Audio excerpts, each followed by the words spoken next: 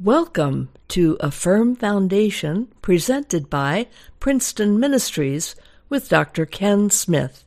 This is Carol Smith, Ken's wife. Please enjoy.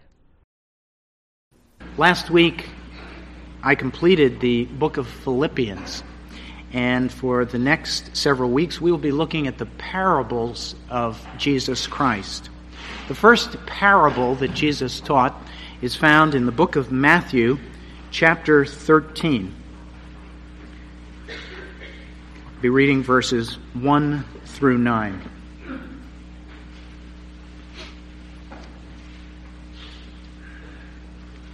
On the same day, Jesus went out of the house and sat by the sea.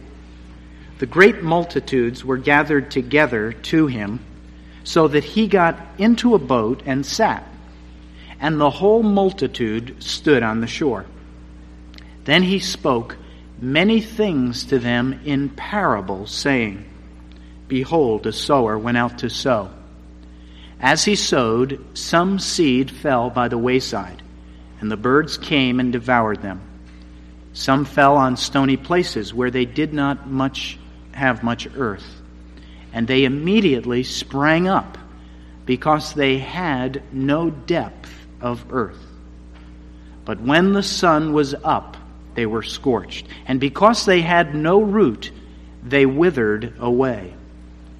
Some fell among thorns, and the thorns sprang up and choked them. But others fell on good ground and yielded a crop, some 100-fold, some 60, some 30. He who has ears, let him hear. Our God and our Father, we ask that this teaching of Jesus Christ would be placed like a seed in our own hearts, and that the soil might be good, that there would be growth, not only in the knowledge of Christ, but in the application of this truth. For we ask it in Jesus' name. Amen.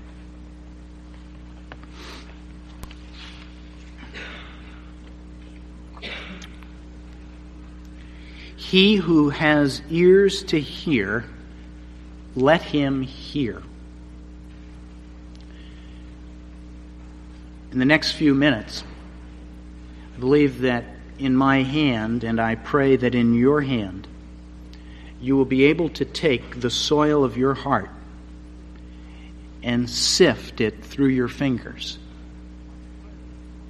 My prayer is that the soil that would be in your hand would be able to sift through your fingers, and that it would not be filled with rocks and thorns and hard gravel. It was a day of full ministry, and Jesus, as usual, had more to say and more ministry. He came out of the house, and there was this large crowd. The crowd pressed against him, wanted to hear from him. And so great was the size of this crowd that Jesus decided that he would get in a small boat and row just offshore. And from that position, he would address the crowd. And as they all stand on the banks of the shore, Jesus says, a farmer went out to sow his seed. And he was scattering the seed. Some of it fell among the path, and birds came, and they ate that seed up. Some fell on rocky places where it didn't have much soil.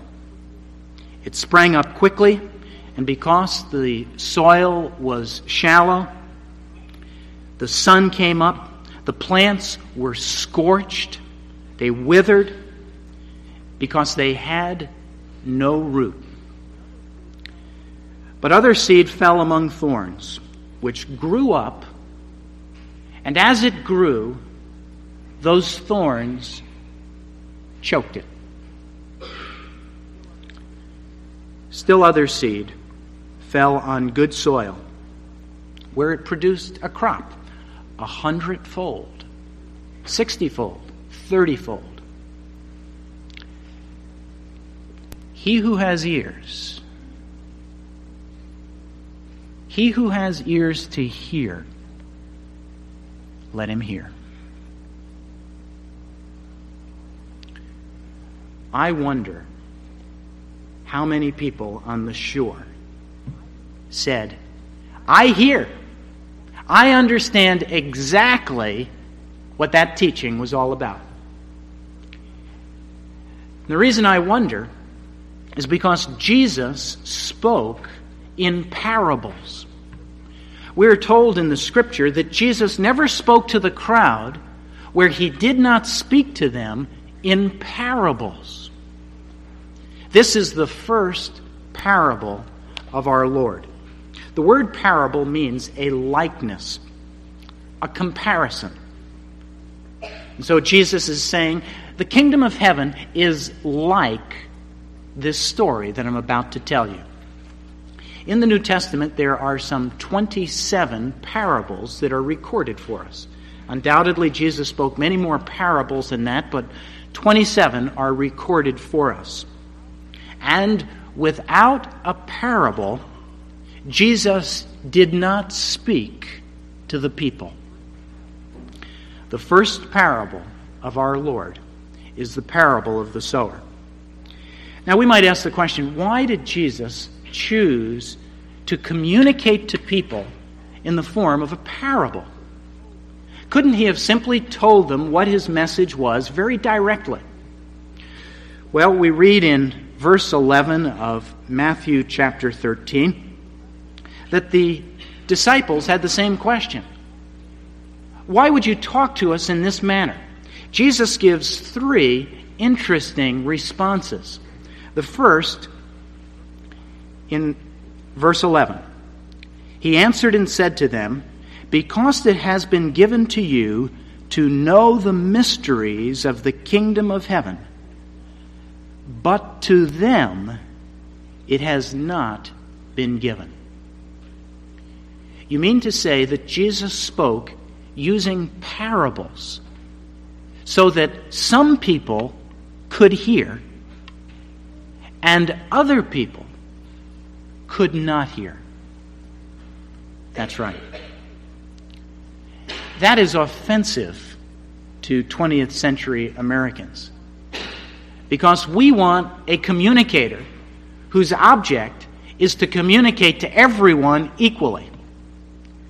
Yet Jesus says there are some for whom it has been given to know the mysteries of the kingdom of heaven, but to these others it's not been given. And that's one of the reasons that Jesus spoke in parables. The second reason is found in verse 15. He quotes from the prophet who tells us, the heart of this people has grown dull. Their ears are hard of hearing. Their eyes have been closed, lest they should see with their eyes and hear with their ears, lest they should understand with their heart and turn, so that I should heal them. The second reason that Jesus spoke in parables was that the world which he was communicating to was and is a sinful world, and that hearts are dull, that ears are hard of hearing, that eyes are closed. John Wesley stood before a congregation. A man fell asleep on the front row. And suddenly Wesley stopped his sermon and he yelled, "Fire! Fire!" And the man leaped to his feet and he said, "Fire where?" And Wesley said, "In hell, for anyone who would sleep under the preaching of the gospel."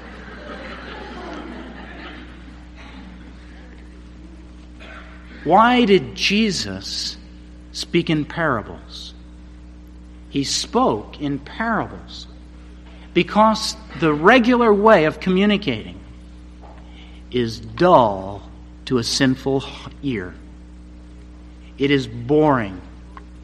And Jesus spoke in a way that pierced through the heart.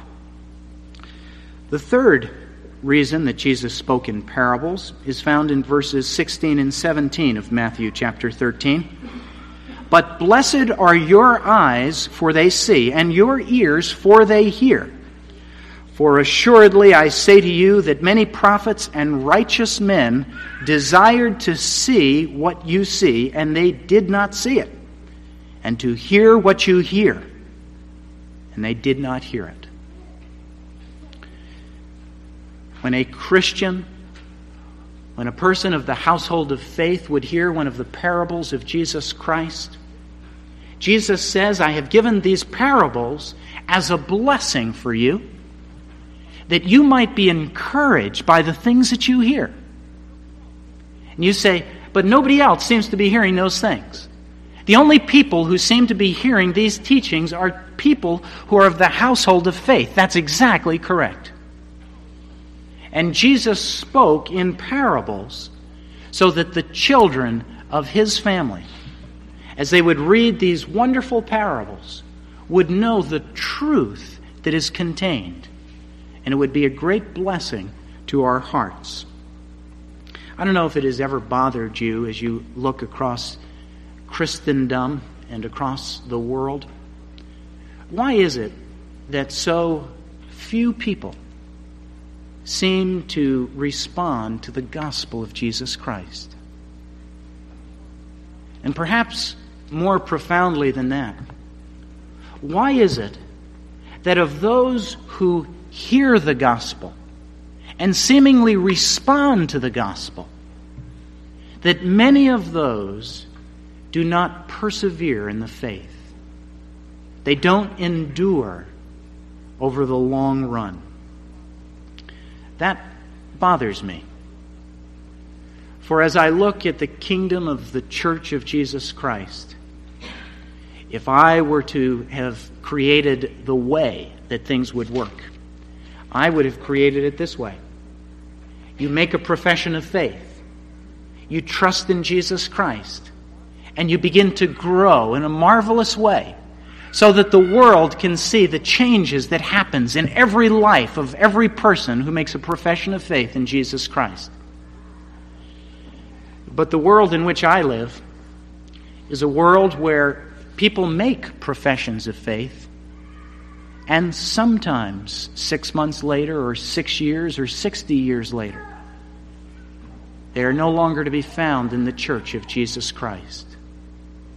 And it is as though they have withered, and that which once brought great nourishment to their soul has evaporated. That is a more troublesome understanding.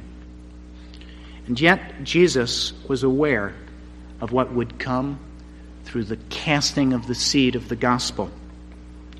And I think it's fitting that the first parable he would give is an instruction about who will respond to the gospel, and secondly, what can we expect where the true seed lands in good soil. The parable of the sower is one of the only parables that Jesus gives an answer and an explanation to the teaching. In virtually all of the other parables, we simply find the parable itself with no explanation by Jesus.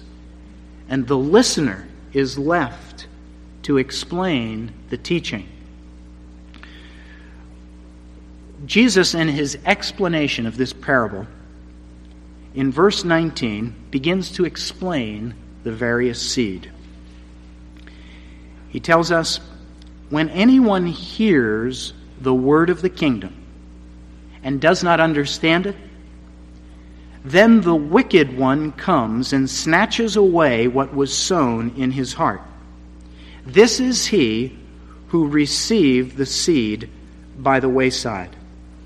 What we have is a heart, a life, that has become so compressed and so impenetrable to the seed of the gospel of Jesus Christ that when that seed is cast out It lands on that hard soil, but there is no means by which it can take root. And so it lays on the surface. A bird, Satan, comes and snatches it away. And it is as though the seed had never been scattered. And the effect of that seed is no effect at all. I enjoy working in carpentry. And one of the joys of carpentry is to take a piece of wood that is easily blemished with a chisel or a hammer, and to shape it in such a way that when you're all done, it turns into a table or a cabinet. But when the process is finished of construction, then begins the refinishing. And so you sand, and you give a coat of varnish, and then you sand again and another coat of varnish. And after 5, 6, 7, 8 coats of that varnish, the surface underneath, which could be easily scratched, easily bruised, now becomes impenetrable to water, becomes impenetrable to any of the blows it would be given because of that hardening of the varnish. Jesus says that there is a person whose heart has become so hardened through sin, hardened through neglect, hardened through experience, that when they hear the gospel of Jesus Christ, it has no place to take root. Now you may say to yourself, well, I know people like that. But let me ask you, are you a person like that? Because as Christians, we must guard ourselves, lest we constantly think that that point was for someone else. Do you ever think to yourself, I have no need to study the Bible? I've been through so many Bible studies that I really have a pretty good understanding of the Bible. Do you ever think to yourself, I have no need to pray? Do you ever think to yourself, I won't worship today? I went last week. I haven't missed in 6 weeks. Does your conscience ever become so hard that when a need crosses your path, that you don't see it, or you ignore it, or you act as though it were no need at all? Jesus said our hearts can become so hardened that the seed of the gospel, which wants to bring forth a great fruit in your life, can't find a place to be rooted. Once Oliver Cromwell wrote to an intolerant Scotchman. He said, I beseech you, by the bowels of Christ, think it possible that you might be wrong.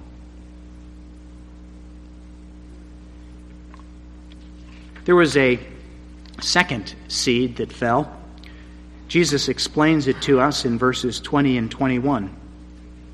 He who received the seed on stony places, this is he who hears the word and immediately receives it with joy. Yet he has no root in himself. He endures only for a while. For when tribulation or persecution arises because of the word, immediately he stumbles. Now notice two things about this soil. One is that the person, when the gospel comes, first of all, they actually hear the word. It's not a question of miscommunication. They actually heard it very clearly. Secondly, They received it joyfully. There was a smile on their face. There was a word of appreciation. Perhaps they came to church and they sang with the greatest enthusiasm. There was a joy in this person who had received this wonderful seed of the gospel. You ask the question, well, is this a Christian? Is this a person who we are to follow as an example? Well, we read that he had no root in himself. He endured for a while until tribulation or persecution came. I have noticed that the religion of my father often produces a religion that does not stand up under tribulation and persecution. Spurgeon said, it was their father's religion and their mother's religion. Therefore, they believed it. They swallowed the pill with their eyes shut, caring nothing whether it was God's truth or Satan's lie. Let me ask, have you examined the faith that you have today in relation to your parents? Do you know that the religion of your parents cannot save you? No matter how godly they were, it will never save you. Each one of us must give an account of our stand with Jesus Christ. It is that and that alone which will be heard on that final day. We cannot stand on that final day and say, I want to explain to you the religion of my father. I want to tell you about my mother. They were so godly. No, on that day, we must stand and give an account of our own deeds. We must give an account of what we have done with the gospel seed of Jesus Christ. Now, I would suppose that being joyful is a happy state of mind. And I would assume that this seed that fell on stony places was received joyfully. There must have been happiness, joy. And happiness is something that our world is encouraging us to find.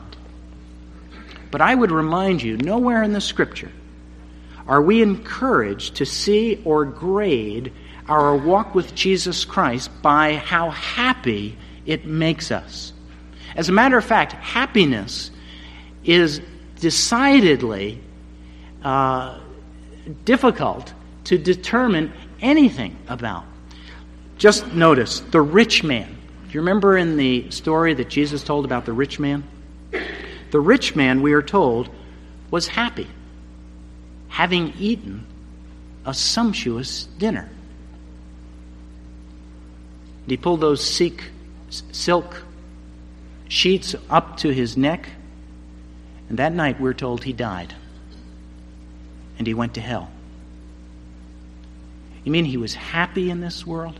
He seems to be. Do you remember the prodigal son? He was happy and he was full of joy while he was spending the inheritance that his father gave him. Until finally it was all squandered and then he had to dine with the hogs. But he was happy. Be very careful of things that only make you happy. And to decide that happiness therefore produces right Christianity. If you were to ask me, what was the happiest I ever was in my life? Immediately a picture comes to mind. I was 14 years old. I was in a tent in Camp Reed in the Adirondack Mountains. And I can still see in my mind's eye this beautiful silhouette of Mount Stevens. As I looked out every evening, as the moon would rise and fall and the stars of the Adirondacks would shine and glimmer, and I would have a radio near my ear, and I would listen to my favorite radio station, and if ever there was a happy, contented person, it was me. I was happy, but I was lost. And if I had died at 14 years of age, everyone would have known me as a happy boy. Be very careful of the things that make you happy and joyful, and assuming that because you are happy, because you are joyful, because you have learned a way to accept this life, therefore you must be following Jesus Christ. The third seed is placed on thorny ground, and we read in verse 22. Jesus says, "Now he who received seed among the thorns is he who hears the word, and the cares of this world and the deceitfulness of riches choke the word, and he becomes unfruitful." There is a soil of the heart that is referred to as thorny. In that heart, there grows two bushes. One is a good seed. It produces seemingly a wonderful harvest. But also cast in that same field are tares, weeds. And they grow intermingled. As time would go by, the cares of this world, these weeds, would begin to grow and grow and grow. And they would outdistance and outgrow the good seed. Until finally, that weed would begin to choke. And the affairs of this world begin to place their hand around the neck of Jesus Christ and begins to choke and to take away that breath, until finally the only concern that is in that family or that individual are the concerns of this world: my job, my car, my house, my vacation, my retirement, my bank account. And these things begin to choke out Jesus Christ. We're told that there are some who will hear the gospel of Jesus Christ, but it is very thorny. And over a period of time, the things of Christ become choked by the tinsel of this world. Do you remember Pliable in Pilgrim's Progress? Pliable started well, and he was on his way to the celestial city until he came to the slough, the swamp of despair. And one mouthful of that mud caused him to turn around and to end his journey towards the celestial city. Sometimes in this world, one taste of this world, one persecution, one tribulation, one problem that begins to interfere with our walk with Jesus Christ, and we must choose: shall I follow Christ or shall I follow this world? And we take one mouthful and we turn away from Christ. There is a final seed, and Jesus explains to us about that seed in verse 23. But he who received seed on the good ground is he who hears the word, understands it, who indeed bears fruit and produces some 100-fold, some 60, some 30. 4 seeds, but only one of them lands on good soil. The first 3 seeds are to help us understand people as they walk with Christ. Those who say, "Oh yes, I once heard." And what happened? Well, I believed that evening, but I woke up the next day and I never thought much about it again. And Satan came and took that seed away. Someone else says, oh yes, I used to believe in Jesus Christ. But then there was an illness in my family, and I prayed, and Christ didn't answer me like I thought he should. And you can't trust Christ. They no longer believe. There's another who said, oh yes, I believe in Jesus Christ. But you know, it's awfully hard to continue business and to keep one foot with Christ and one foot with the world. And I'm so busy. My schedule is so full that I want to pray, I want to read His Word, I want to worship, but it is slowly being choked out of my life. I would remind you that Jesus is teaching to instruct us about heaven, and that last seed is the seed that lands on good soil. Its intended purpose is to land in a life and by grace to grow a fruitful harvest. And that is the reason that Jesus said, by their fruits you will know them. And what of that first seed that says, I have no fruit? Then you have not Christ. And what of that seed that says, I trusted, but life became so difficult that it was years since I've been in the fellowship of the church. It has been years since I've prayed. It has been years since I've studied God's Word. Then know that for you, the seed has landed on thorny ground. Those who would say the affairs of this world are far greater than this privilege of knowing Jesus Christ. Why, I've got to make money. I've got to be promoted. I've got to get ahead. Be very careful lest the world choke that seed. For Jesus said, there was a seed. It landed in good soil. And what happens? It became fruitful. What do you mean by fruitful? Fruitful has to do with personal fruitfulness, the fruit of the Spirit, where you would know that you have love, joy, peace, that through Jesus Christ your life has personally been changed.